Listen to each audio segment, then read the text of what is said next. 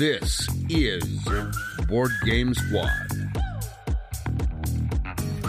the show exclusively dedicated to the world of board gaming.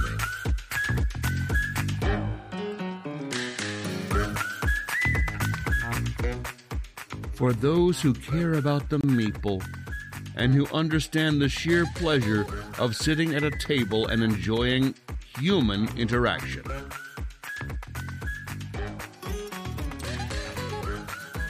Dude, it's your turn.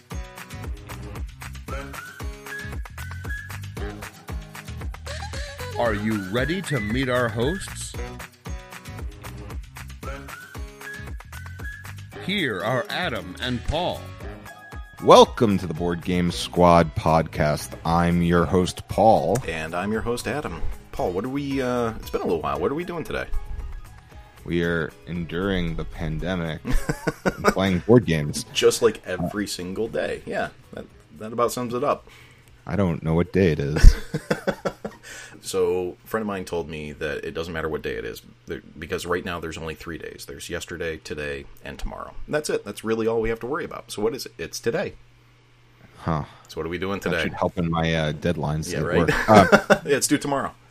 Still. No, so I think we just wrapped up Gen Con Online. There's been a number of these online board game conventions, and I think they've been an interesting phenomenon. Whereas I think a lot of things have been working very well in an online only format. I've been working at home since March. Adam always works at home. People are just figuring things out, but these online conventions, in my opinion, have been a real bust. I was going to say they're getting a lot of mixed response from what I'm catching. Like, people are really happy that they're available and that they're still getting to see new titles, see some demonstrations, things like that. But as far as the overall experience, and I don't think anyone's terribly surprised by this, it's just not matching up with what they want. So, no, it's well, for one, they're all a little bit rushed. They seem to get better with each subsequent convention, and that's because there's a little bit more time involved in planning them. But we started off the bat. I don't even remember what was the first one. There was Origins, which is an absolute disaster, got canceled for other reasons. Right. There was the one that the Dice Tower did in combination with Board Game Geek, which honestly I heard very little of coming out of, and I didn't personally attend. Yeah, I only caught a couple of murmurs about that one. It was more about oh, hey, I just happened to catch this title that somebody was talking about. Nothing about the con itself. Right, and there was a few other small ones that I tuned into. I joined the Discord. I waited for things to happen. Saw not much happening, and it was okay, well, next one. Yeah, that's a weird kind of social dynamic for a hobby that contains, let's face it, a lot of introverts, myself included.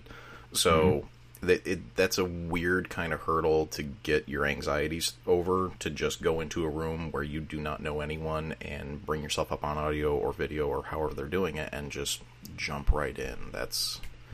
I'm not surprised they're having a hard time getting people to actually be excited about it. It's not only that. I personally have a hard time because I'm at home, right? It's actually at home. It's business as usual, right? And then I'm not able. I go to a convention, and there's sort of a separation between my home life and what's going on at the convention, and I don't have that currently. It's hard for me to block out time. I don't feel like I can really concentrate on the convention. And then there's other weird aspects of it as well. It's centered around a chat room. Chat rooms get noisy despite how many channels they have. Right. You don't have the physical aspect. There's no pieces I'm touching. Things are going on Tabletop Simulator or Tabletopia. Internet connections get which wonky. Has its learning curve of its own. So I did a little bit with Gen Con. It was definitely better than the other ones, as far as I can tell. We did our own private event as members of Punchboard Media, which we haven't really talked about, but we are proud members of Punchboard Media. That'll be our that is our whole news segment right there. That was it. You guys missed it. We are now members of punchboardmedia.com. Yes. So Punchboard Media is a great consortium of Board Game Media members, and we are proud members. Punchboard Media did its own sort of Gen Con event, and we I sat through some demos. It's still ongoing somewhat. Adam and I are trying to sit through another demo. Yep. I did not get a chance to actually do any of the demos through that. There's another one coming up that I have signed up. Actually, I think you signed up for that same one, didn't you? Mm-hmm. So we've got that coming up in the next couple of days. I have been diving headfirst into Perseverance, episodes 1 and 2, that Kickstarter that just finished up on from, what was it, Mind Clash Games. You got a preview copy of that. I did get a preview copy of that. It was terribly exciting because I'm not going to name names, but the box was shipped to me from another reviewer that is one of the people I respect like the most in this whole hobby. So it was just kind of exciting that the box came from them to me, and it contains a preview copy of a game that's not out yet. Like this was a big day for me. So I got terribly excited. You fanboyed a little bit there. I did. I'm not even ashamed to say it, man. Yeah, Adam sent me a picture on iMessage. It was like, look who sent me this copy. Oh my god. Guess whose address I have now. Yeah. Why would you put your return address on there? Come on. It's almost like you have to send it on to someone else. You know better. Well, now I have to return it back to Mind Clash, which is overseas shipping, and I was like, oh yeah, just let me know where you want me to send it, thinking it was going to be, well, yeah, we need you to ship it, across country or something like that. But no, it's got to go back to like Hungary, I think. I forget now. I'll edit that out. Doesn't matter. Yeah, I believe they're based out of Hungary. They are. Okay, no, I'll leave it in then. Yeah. Anyway, so this is what happens when we're out of practice. All right. Yeah, no, this is fun. So Adam's got a preview. I do. Written post coming up on BoardGameSquad.com. Be on the lookout for that. That'll be up this week, the week of the 10th. I wouldn't make promises in case the zombies get in. Just in case, but our area's actually been the area I'm in has actually been doing really, really well. Our counts have gone down. That's pretty sweet. Yeah. I know you're like right in the heart. Yeah, so New Jersey had gotten a lot better. Like it was, we were good. Now the whatever the R value, the rate of infection has gone is starting to climb a little bit. So we'll see. So if you're listening to this, all you have to do is wear a mask for like 2 weeks. If all of us do that, we can just be done with this, and I can go outside again. And I miss it outside. So please, for me, end of PSA.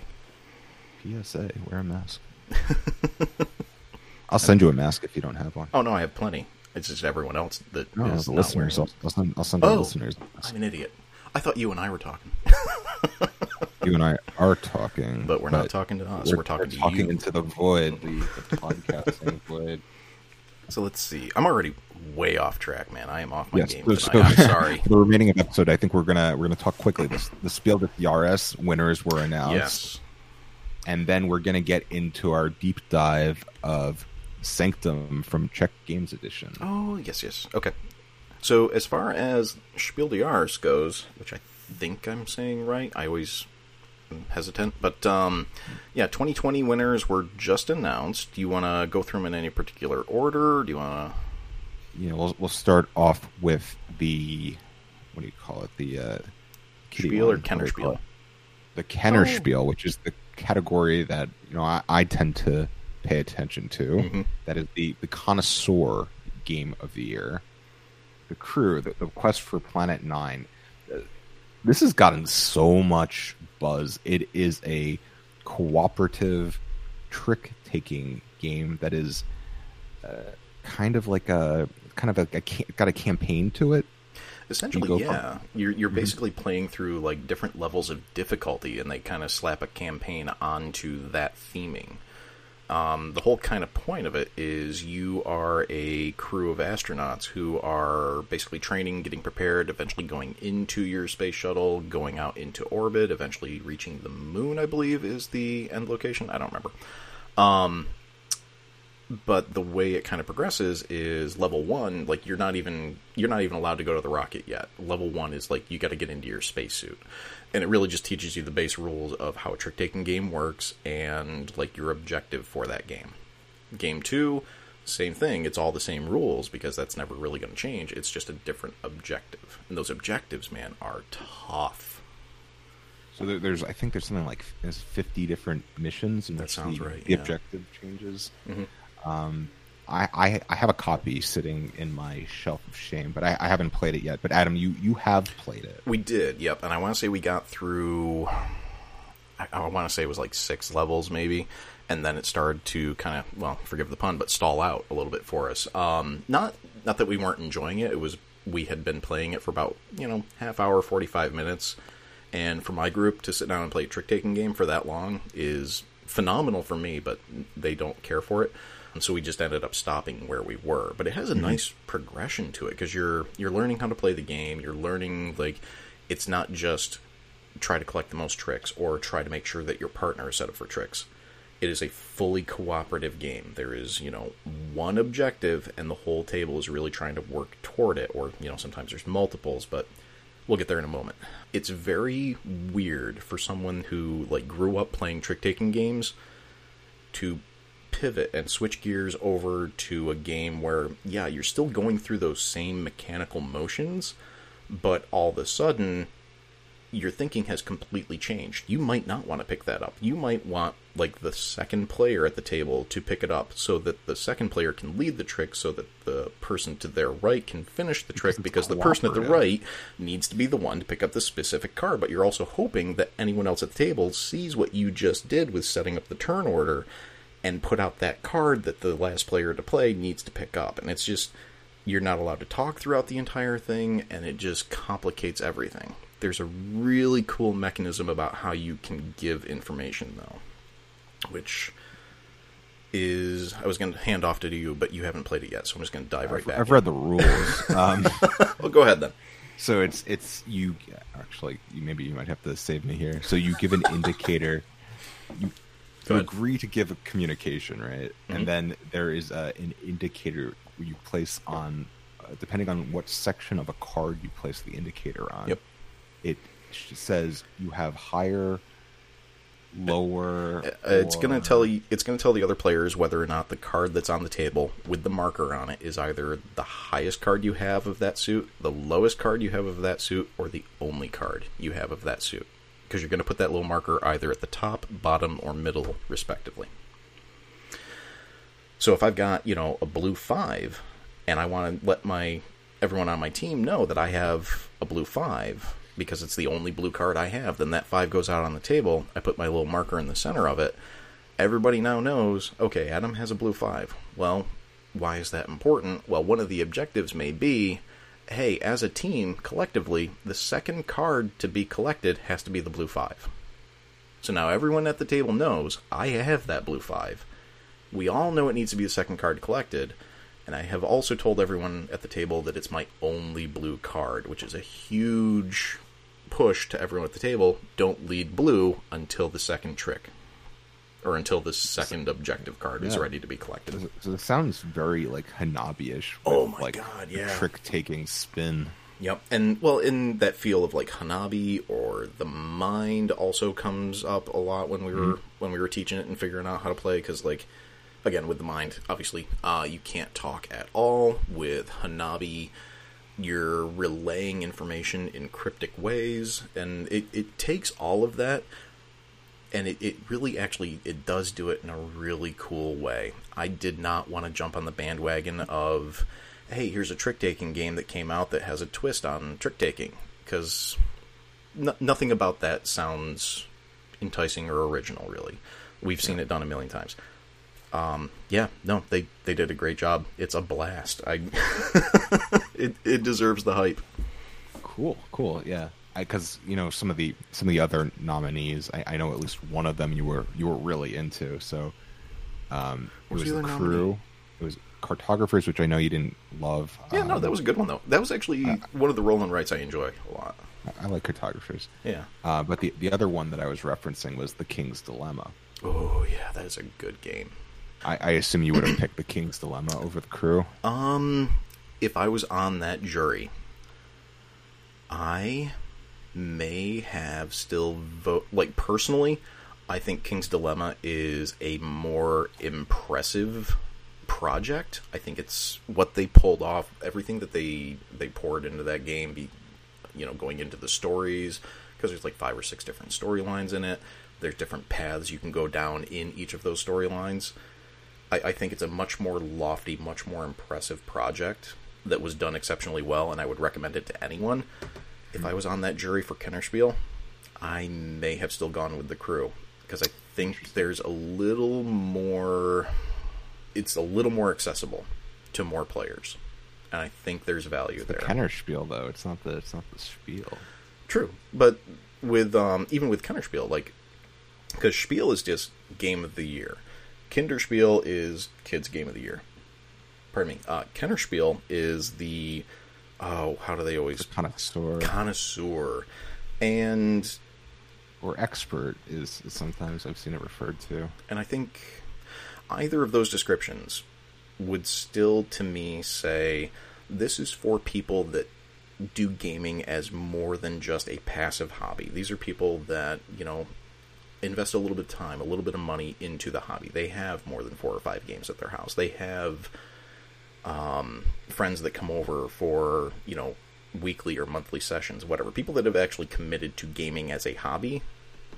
I think that's what the Kennerspiel is more meant for. And I think The Crew serves more of that audience than King's Dilemma does. If I can put too fine a point on it.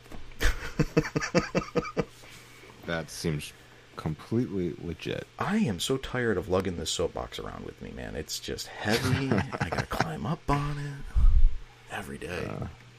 It's exhausting. What won Spiel, though? Yeah, so I'm gonna go through the nominees, and we'll have our audience. That's a smarter radio way to do it. Yeah. Let's. All right, so the first game was a game by Uwe Rosenberg. It was actually a collaboration with Uwe Rosenberg and another designer I've never heard of, Kome van Mursel. I butchered that for sure. Apologies for the pronunciation. Apologies. Nova Luna. Oh, that was... I didn't even know that was nominated. That's great. Yeah, pretty little game. Yeah. There was a game, which I've never heard of, called Pictures. That was... The designer is Daniela E. Christian Store. Again, apologies for the pronunciation. Then there was a game by Dr. Rainer Knizia called My City, which I think just came out in the States. Another Thames and Cosmos game. I think it's city building, tile laying. What do you call it? Not campaign. A legacy game. Pretty curious to check that one out personally, but probably the least known game on this list won the Spiel.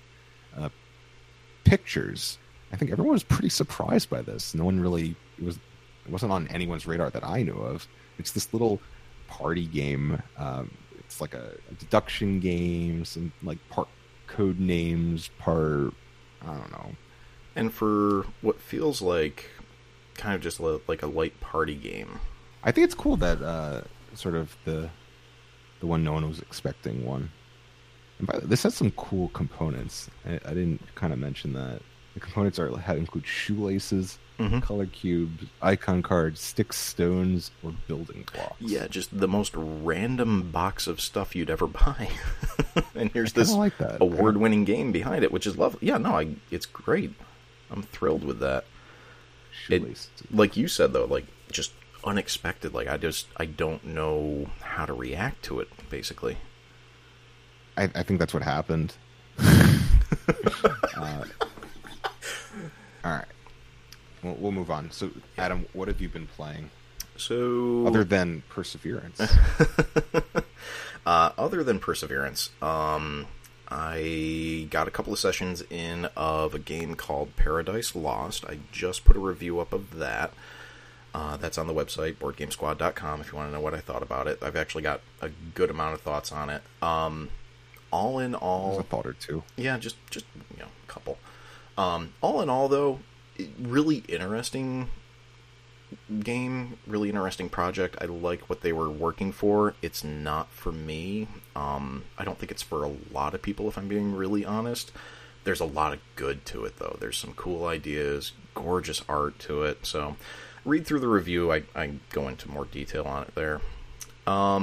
I got to play Ride the Rails, the second in the Cube Rail series that Capstone is pushing out, because we can't have an episode without talking about Capstone games. Iron Rails. Yeah. Yep.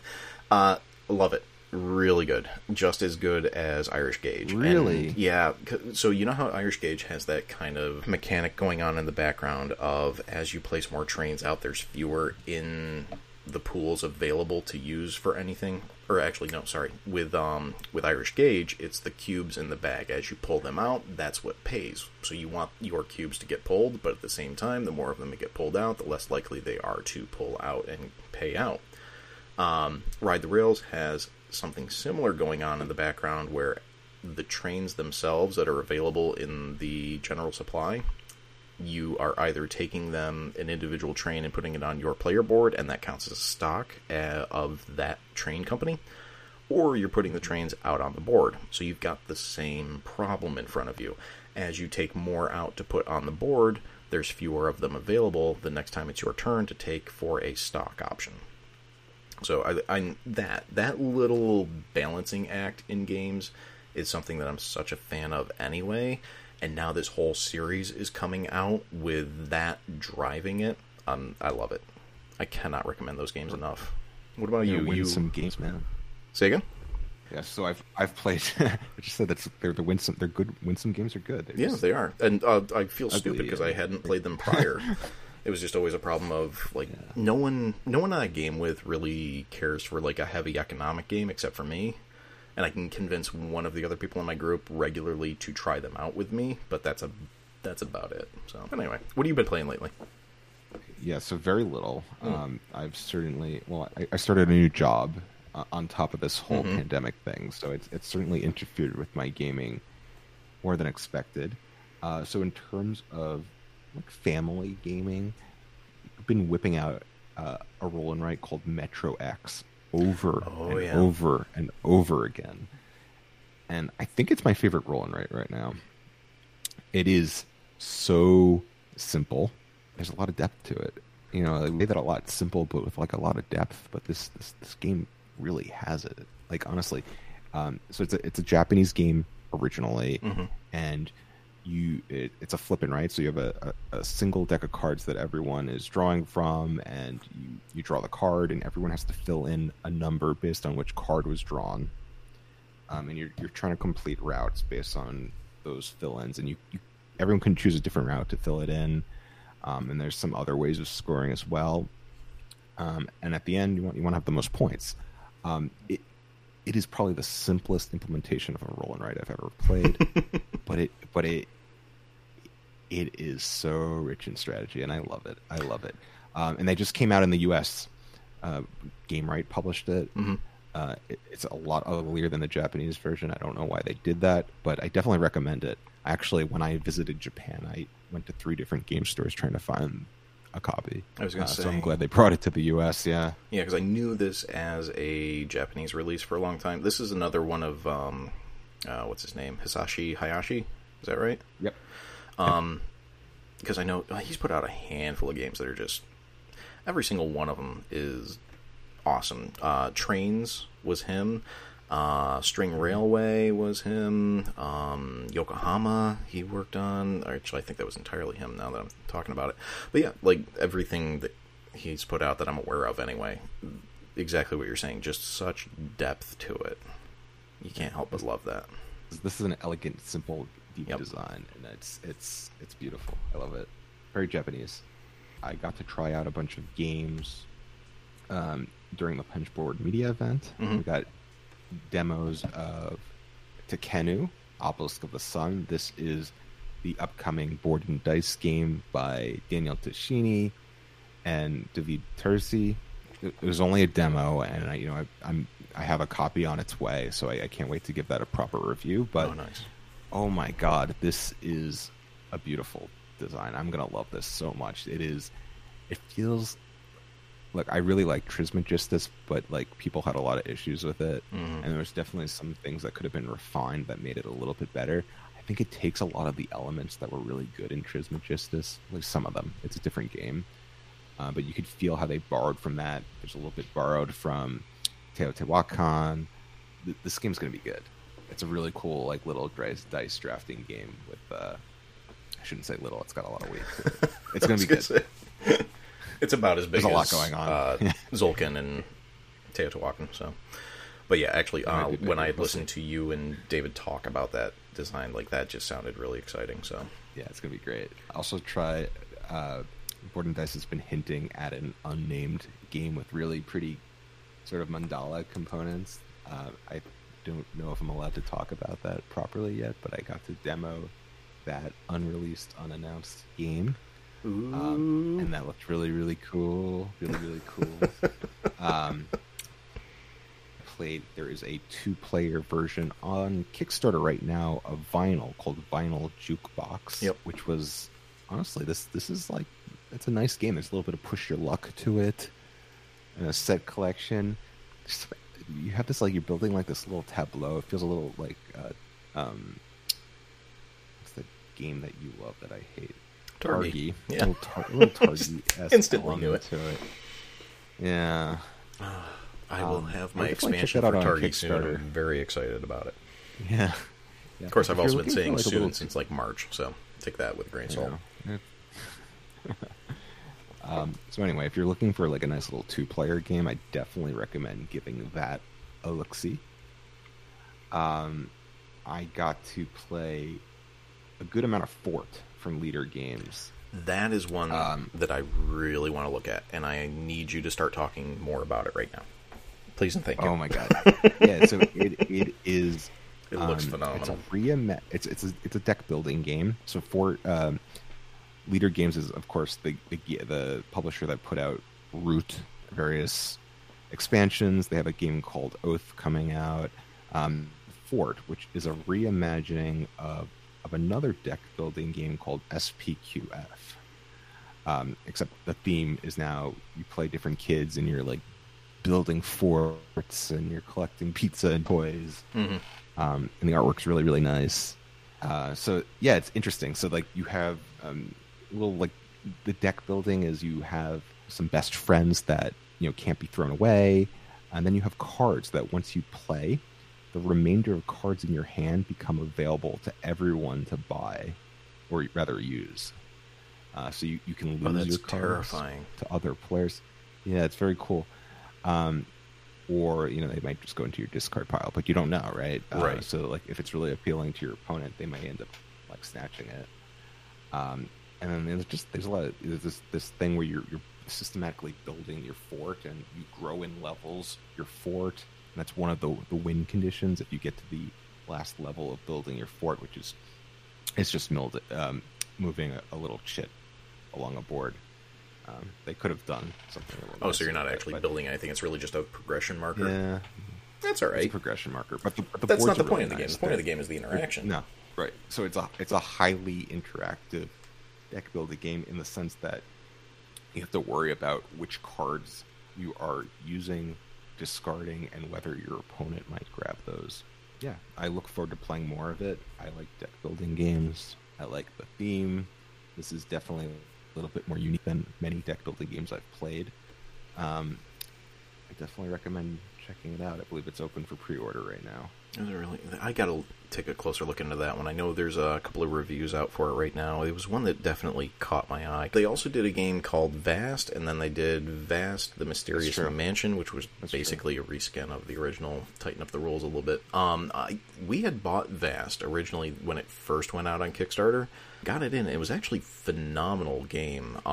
Really cool idea. Basically, like if you're familiar with Root, it's a similar concept of complete asymmetry. Like every single player at the table is playing a different character or a different entity, and more asymmetric though, right? Yeah, but they work completely independent of each other, but completely rely on the others for interaction. It's really cool how they make everything work. It just didn't work for us. So I never got a chance to strike that. I did get a chance to play Root. I actually passed on it when I had the chance to play it, and that was a mistake. So I'm trying to learn from them. Root's really good.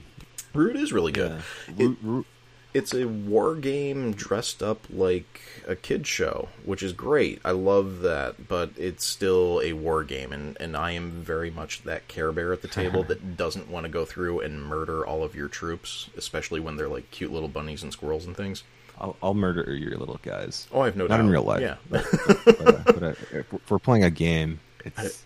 I don't know what it is, man. It's just always been a barrier for me, so... I understand. I don't care for attacking people. That was the piece of Cartographers that I did not care for. Like, I love the game as a whole, but that one aspect of, like, I'm going to hand my sheet over to somebody and they're just going to basically raise the earth where I don't want them to. That's horrifying. I think it's actually worse when it's like a minor aspect of the game. So, like, if the whole game is like aggression. Sure.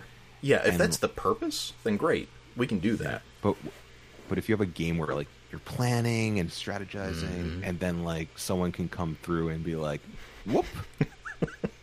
Hey, Paul, check out this amazing grandfather clock that I just built myself with my 2 hands from scratch. I put all of these cogs in here, and I weighted the pendulum the right way, and I got it. Everything is singing. Jenga. No. Yeah, no, you have found the aspect of take that mechanisms that I do not care for, 100%. But like you said, if there's a game that relies on it entirely, I understand that. Then that makes sense. But anyway, I think Root is an excellent game. It's terrible at 2 players. I do not recommend playing it at 2 players. If you have more than 2 players in your game group, I definitely recommend giving it a shot. It's just not a 2-player game. You know what is a 2-player game? And it is 2-player only. A little card game that we just picked up called... I'm sure I'm pronouncing it wrong, so again, apologies for the pronunciation. It's called Herlof, Herrlof.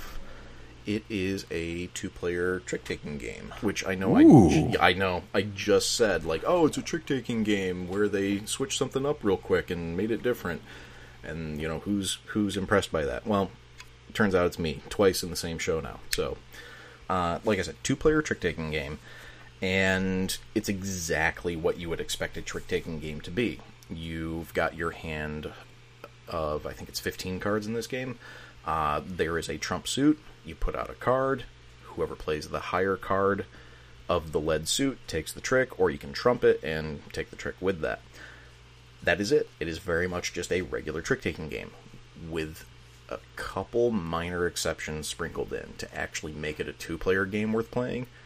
And it is phenomenal.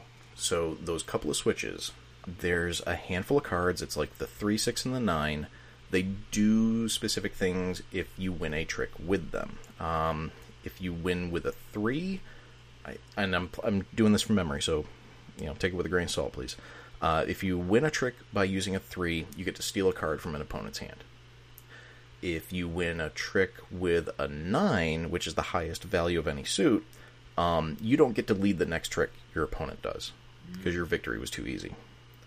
And then there's also 2 cards in the deck with multiple copies of those cards where it will potentially change the trump suit or just make it so that no one wins the trick. So you have ways of still controlling the game, even if you're not going to win the trick.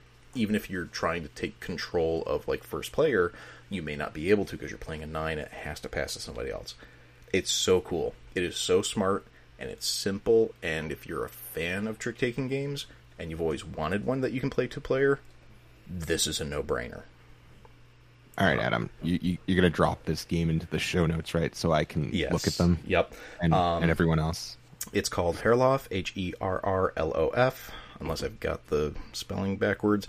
I'll drop it in the show notes. Bear in mind, it was a Kickstarter. I don't know what the availability is going to be, but I'll look into it for everybody, and I'll put it in the notes. Sounds good. Mm-hmm. That was really everything on my playing lately list. Do you have anything? No, that's it for me, other than Sanctum. Sanctum. Do you want to go through description? Do you want me to? Do you want to talk about disclosures real quick? We were asked to play and review this from the designers. We ended up playing it on Tabletop Simulator, which worked really well for it. I feel that that's good for disclaimers, yeah? Yep. Mazel tov. Yeah, mazel tov. Go ahead. I can say that. You can. I shouldn't. You can. I give you permission. Oh. Thank you. All right. Yeah. Celebrating. Yeah, so Sanctum is a quintessentially, if you've ever played the video game Diablo, they tried to capture that game and stick it into a Euro game, which sounds really, really cool. A lot of the mechanics are really, really cool, actually. So you're sort of, it's somewhat asymmetric. You're playing different characters who can obtain different skills throughout the game as you go through the different levels, the different boards fighting demons.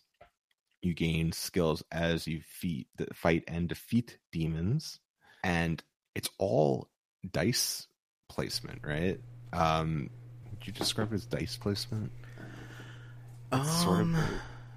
Yeah, not because it's not dice drafting, it's not worker placement. Dice placement is probably the right way to go about it. You wanna before we actually talk about like how to play for people that aren't familiar with the game. Quick description right from the developers.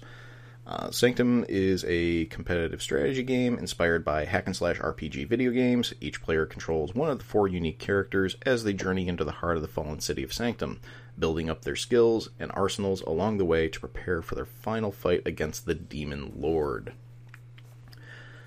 The Demon Lord. Yeah, that sumbitch. Yeah.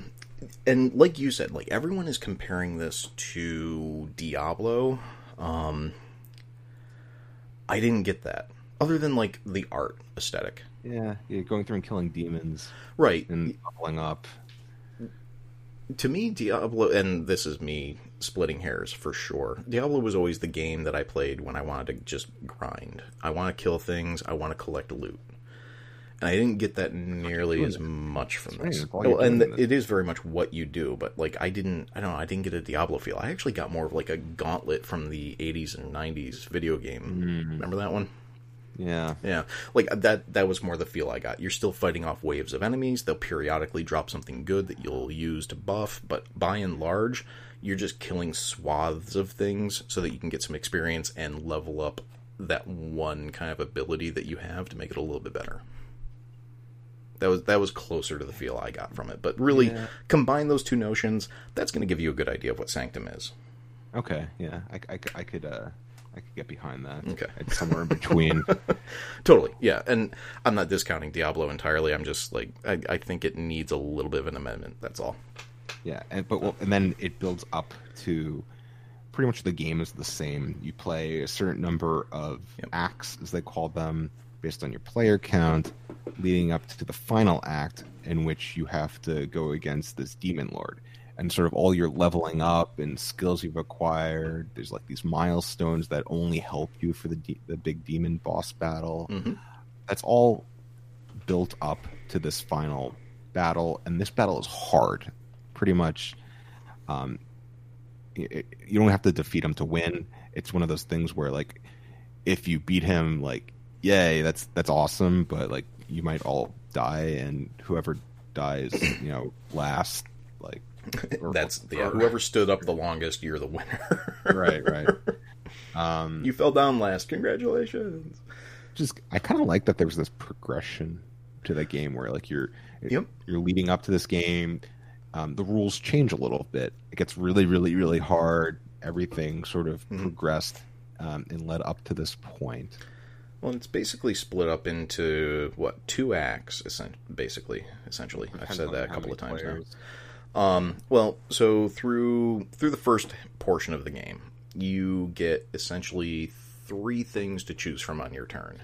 You can move your character, you can fight, or you can rest. Moving is you literally just move your pawn to the front of the line on the main board. Mm-hmm. If you decide to use your turn to fight, that's the exciting part. That's where you get to take all your dice, and there's you start with a few, and you can get all the way up to like 5 or 6 dice if I remember right. I think we actually butchered it when we played. Oh yeah, no, we totally played it wrong. We played on easy mode for the first half of the game and hard mode for the last half. So it's. But yeah, as far as the fight portion goes, you start with a few dice, you build your way up throughout the game to get more and more dice, but you roll all of those, and they're really just matching the pips to the cards that you're trying to attack. If you can match the pips, then fantastic. If you can do that enough times, the critter dies. critter flips over to reveal the loot that they drop, and that goes into your inventory, and you can equip that later on. You can purchase it to equip it. Yeah. Yep. Which is great. It works really well. The last thing that you can do as an option on your turn, or instead of doing fight or doing move, you can rest. Rest is really just a glorified kind of cleanup phase, in my opinion, but it's where you go through and you kind of reset everything on your player character. You can sell items for potions, which will help you with your abilities later on. The first time you do rest, that's when you're supposed to get your extra die. That one we screwed up when we played, but everything else we pretty much did right. Yeah. And then phase 2 is the latter half of the game. That's where you're actually fighting the Demon Lord. It's essentially the same thing. It's just going to be a lot of fighting going straight forward. There is no move action. There is no rest action. You are just rolling dice and assigning them and hoping you have enough to get you through. Yeah. Meanwhile, the Demon Lord is coming through and attacking with all his might. Yeah. Which is a lot. Yeah. Yeah, Demon Lord was tough. Yeah, I don't think we got very far. Well, when you go to fight the Demon Lord, you end up getting dealt, I want to say it's 10 cards, something along those lines. Again, it's been a little while since we've actually played this, so we did play it, I promise. But you get dealt 10 cards, and they go out in front of you, and you have to beat them in order from left to right. And I want to say we both got right around the halfway to a little bit further mark before the Demon Lord actually killed us on that. But that was also the first time we played it. So I am so conflicted on this game, Adam. Thank you. Oh, it wasn't me this time. All right. No, you can see I have both hands on my face. Let's talk about it. Oh. All right. So I actually decided to go really fair this time. I wrote down a list of things that I genuinely liked about the game. Let's hear them. I love rolling handfuls of dice. Yes. No, I got more. I just wanted to give it a hard time. No. I could go a bit if you want. No. I was deliberately pausing to be a jerk. No. Okay, so I do love rolling dice. Who doesn't? Just grab a mound of little shiny plastic click-clack noise makers and throw them on the table and just start moving things around. That's what this game is. And I love that. I do love the feel of the game, that kind of Gauntlet Diablo style of just slaying millions of creatures as they come out in troves and knock them out. And it's doing all of this with really simple mechanisms. The entire game is fight after fight after fight, and it's so simple and so straightforward. When so many games do fights wrong with dice, this is absolutely doing it the right way. So kudos and total credit to them for doing that. So, there's some really great Euro mechanics in this totally. game. So that there's this whole I don't know what to call it. There's this tier of skills that you can acquire after a while, and you're moving a gem up as you fulfill a requirement, and if you take it off the bottom and you move it up 2, you might make the ones that are a little bit easier to gain harder to get because you've moved more gems onto it. Mm-hmm. And the way that you fight, and then you acquire loop, and then you have to pay to actually equip it using those gems that you've taken off from the skill board. I love that. Yeah, no, the leveling up system that it employs is phenomenal. They did a wonderful job of that. That was actually in the list of things that I genuinely enjoyed in the game. I wish that was the entire game. Well, and that's just it. I'm thinking back on it. Okay, so the main thing that I do with my turn is I roll a bunch of dice and assign them out. I love that.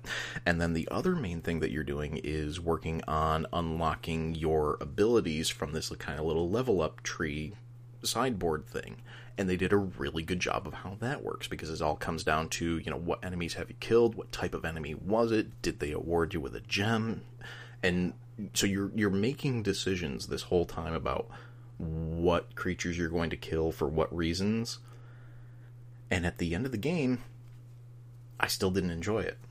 Yeah, same. So that seemed like it was such a cool little dice mechanism and system overall, but it felt really flat Yep. for me. So, and I think I know what it is for me about it that makes it fall so flat. I have a thought too. I'm curious to hear what you say. Oh, I want him to line up so bad, but I know it's not going to happen. So, Really? let's find out. So, for me, from the moment I had read through the rules, and I even pulled up a how to play video just to make sure. I always do that, like read the rules and watch a video just to make sure I'm doing everything right. Between both of those, the game felt like it was built as a solo game. And they're like, yeah, we're not going to make it a solo game, though. We're going to make it multiplayer competitive. Well, how do you do that in this style game? It ends up including basically player elimination. If I make it further than you, you're out of the game. It's not a race, and it's not for victory points. It is, like we talked about, who's standing the longest. And I don't care. There was some gap between you and I in our me. play, I believe, right? Oh, yeah, yep. So yeah, that's not what I was going to say. Okay. Yeah, so I have, first of all, I do share one of your criticisms. This felt that it should have like been a solo game? Should have been a solo game. Mm-hmm. And to their, to give them credit, after we played this game, they released solo rules. They did. And actually, I think that was fairly recently, like within the last... recently. I might be wrong on this, but I want to say it was within the last couple of weeks from when we're recording this. I believe it was. And the solo rules look really, really good. Yeah, no, it looks great. Like, oh yeah, that is the game that they intended to make. Okay, there it is. Why didn't... Except it clearly wasn't. I feel like it was. So you think they intended... The development wasn't far enough along, or... In the rules there? Or like, why would they have not included this in the box? This is going purely based off of a gut feeling of it. I have no insight here. But the way the game feels as an end product is like someone had a great idea for a solo game and designed it and developed it up and made this really fun, just like, I'm going to sit down, I'm going to put some stuff on the table, I'm going to roll dice, and it's going to be fun. And they nailed it. They did that. They made that game. And they brought it to publishers. And publishers kept saying no. Because when you bring games to publishers, more often than not, they say no. CGE saw it and said, hey, there's a lot here that we really like. And again, this is complete in my head made up. Please don't hold me to any of this. Good God. But CGE saw it, said, hey, this is a great game with a lot of good stuff in it. We need it to suit more players. So it went into development to just make it multiplayer, and then they put it out that way. And I think enough people said, man, this feels like a solo game, that they're like, shit, we gotta put the solo rules. So you can get the solo rules off of CGE's website.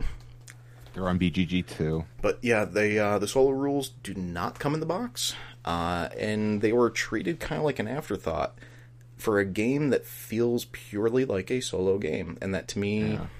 It felt like a missed opportunity, at least. Definitely a missed opportunity. Yeah. I think I would like to try this again as a solo game. I think if anyone out there is a solo player, this is an easy recommend. Grab this. You're going to have fun with it. I feel could not very have said comfortable that saying a month that. ago. Oh, no, not at all. So I still have my notes up in front of me. I wrote all these down when we had played it. Currently on BGG at the time, it was ranked 7.1 for user ratings. I had given it a 3. I likely would never play it again. Now that the solo rules are up, I'm still not a big solo player, but it's easy for me to recommend it to solo players. Yeah. 100%. So I had a very similar reaction. Like, I played this once. I did not want to play this again.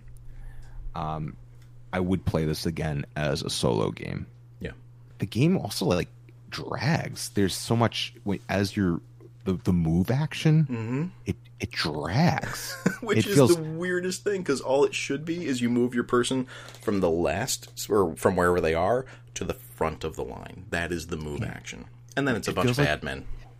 Yeah, it's a terrible feel. Like you move up, and you pick a set of demons to pick up, and it just feels like so rote. And like a waste of time as you want to get to the rest of the game. We had talked about that whilst we were playing it. Like, we were 3 or 4 turns in. It's like, I guess I'll move again, even though this feels like a non-turn, which, hey, spoiler alert, friends, I'm actually in the midst of writing another article, The 7 Deadly Sins of Board Game Design. One of the biggest problems with board game design is forcing players to take turns that aren't fun. This is a classic, well, not classic, this is a prime example of that. If your whole turn is to just move your pawn forward and fill the board up with cards, you've done nothing. The player had no agency in what happened there. They had to move because they were out of critters to attack. And when they move, they don't get anything for it.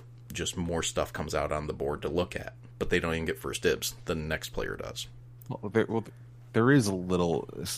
So at some point, there's the first person to like exit the board gets first pick on like loot. Sure. So there's a little bit of a benefit. That is the most minor incentive, though, because most of the loot you're getting is from the stuff that you're killing, so you're better off spending your turns attacking what you already have claimed for your targets. Obviously we've got some problems with the game design.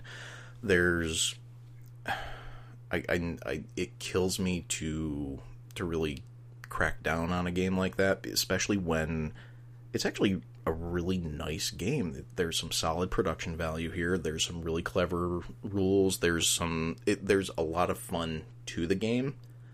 Mechanically, there's a lot of great aspects to it too. Yeah, no, everything, like, I've never played a game that I dare say I've never played a game that felt more balanced. And it's because everything was so straightforward in it. You've got 3 options on your turn. Move, fight, or rest. That's it. Okay, well, when I move, this happens. When I rest, this happens. When I fight, I roll dice, and then this happens. Like like you said, though, everything felt very rote. I really like the dice placement, though. Like the whole, it's really nice. So, okay, here's my recommendation then. How big is the box for Sanctum? Do you remember? It's a standard CGE box, so like Monopoly sized, almost. With Monopoly, I always pictured like the long, thin Milton Bradley ones. Am I? It's a little thicker, but it's sort of long and thinnish. Okay, so friends out there in the world, if you are considering this game, number one, it's available on Tabletop Simulator, I believe is where we played it, or was that Tabletopia? We played on Tabletop Simulator. We played it on Tabletop Sim. So it's available on Tabletop Sim. Give it a whirl. If you like it, fantastic. Again, solo, I can easily recommend it. If you're looking I can't recommend it if you haven't played it.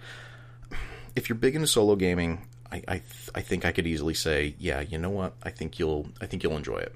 I'm pretty comfortable with that.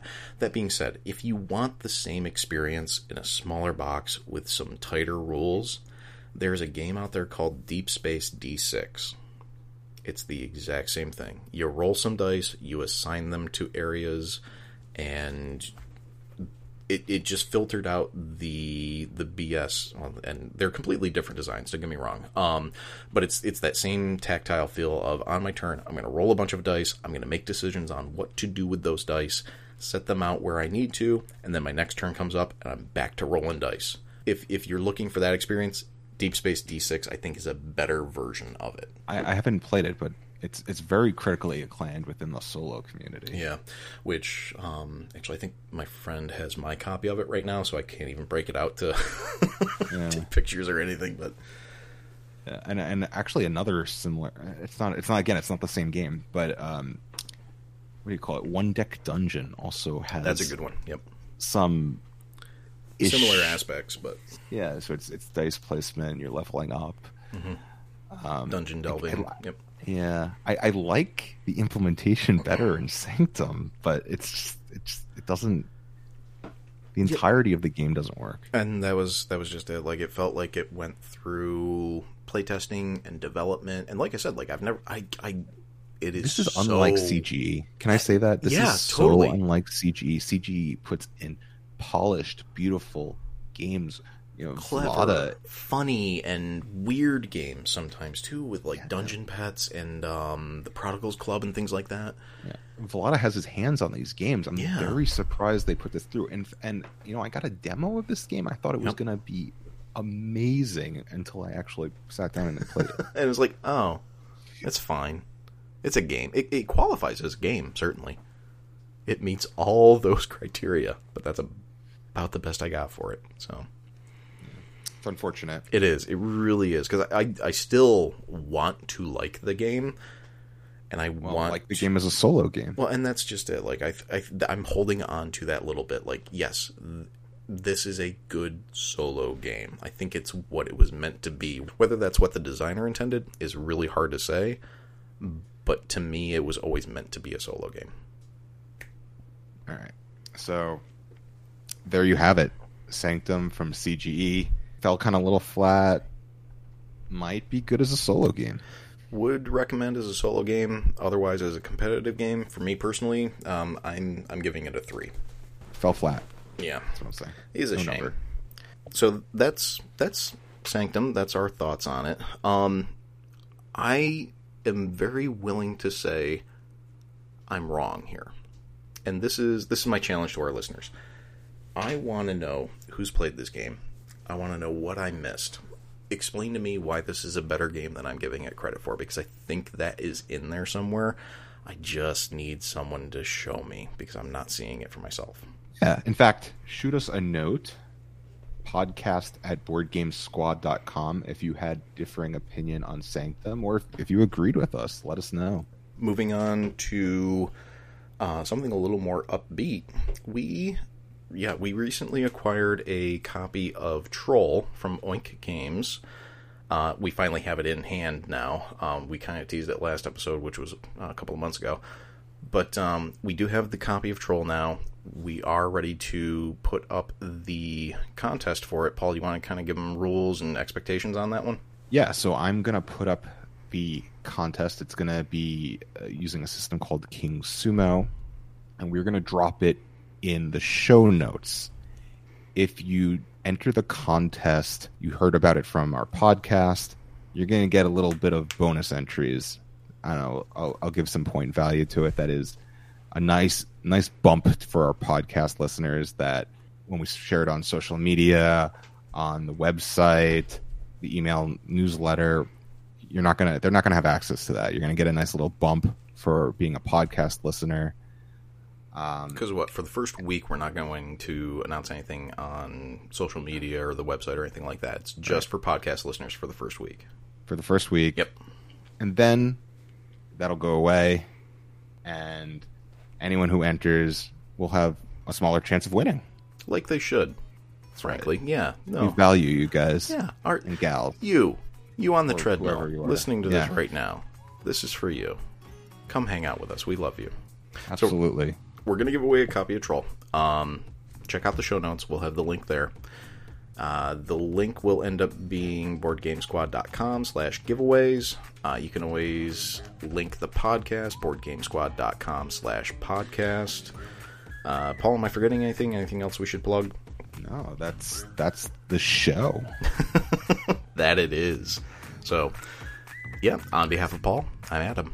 And on behalf of Adam, I'm Paul. Thanks so much for Is that listening. wrong again? No, I think you got it. Just keep it in. Thanks for playing. Please subscribe so you don't miss the next edition of Board Game Squad. It's BoardGameSquad.com/podcast. I said subscribe. I'm waiting. Seriously?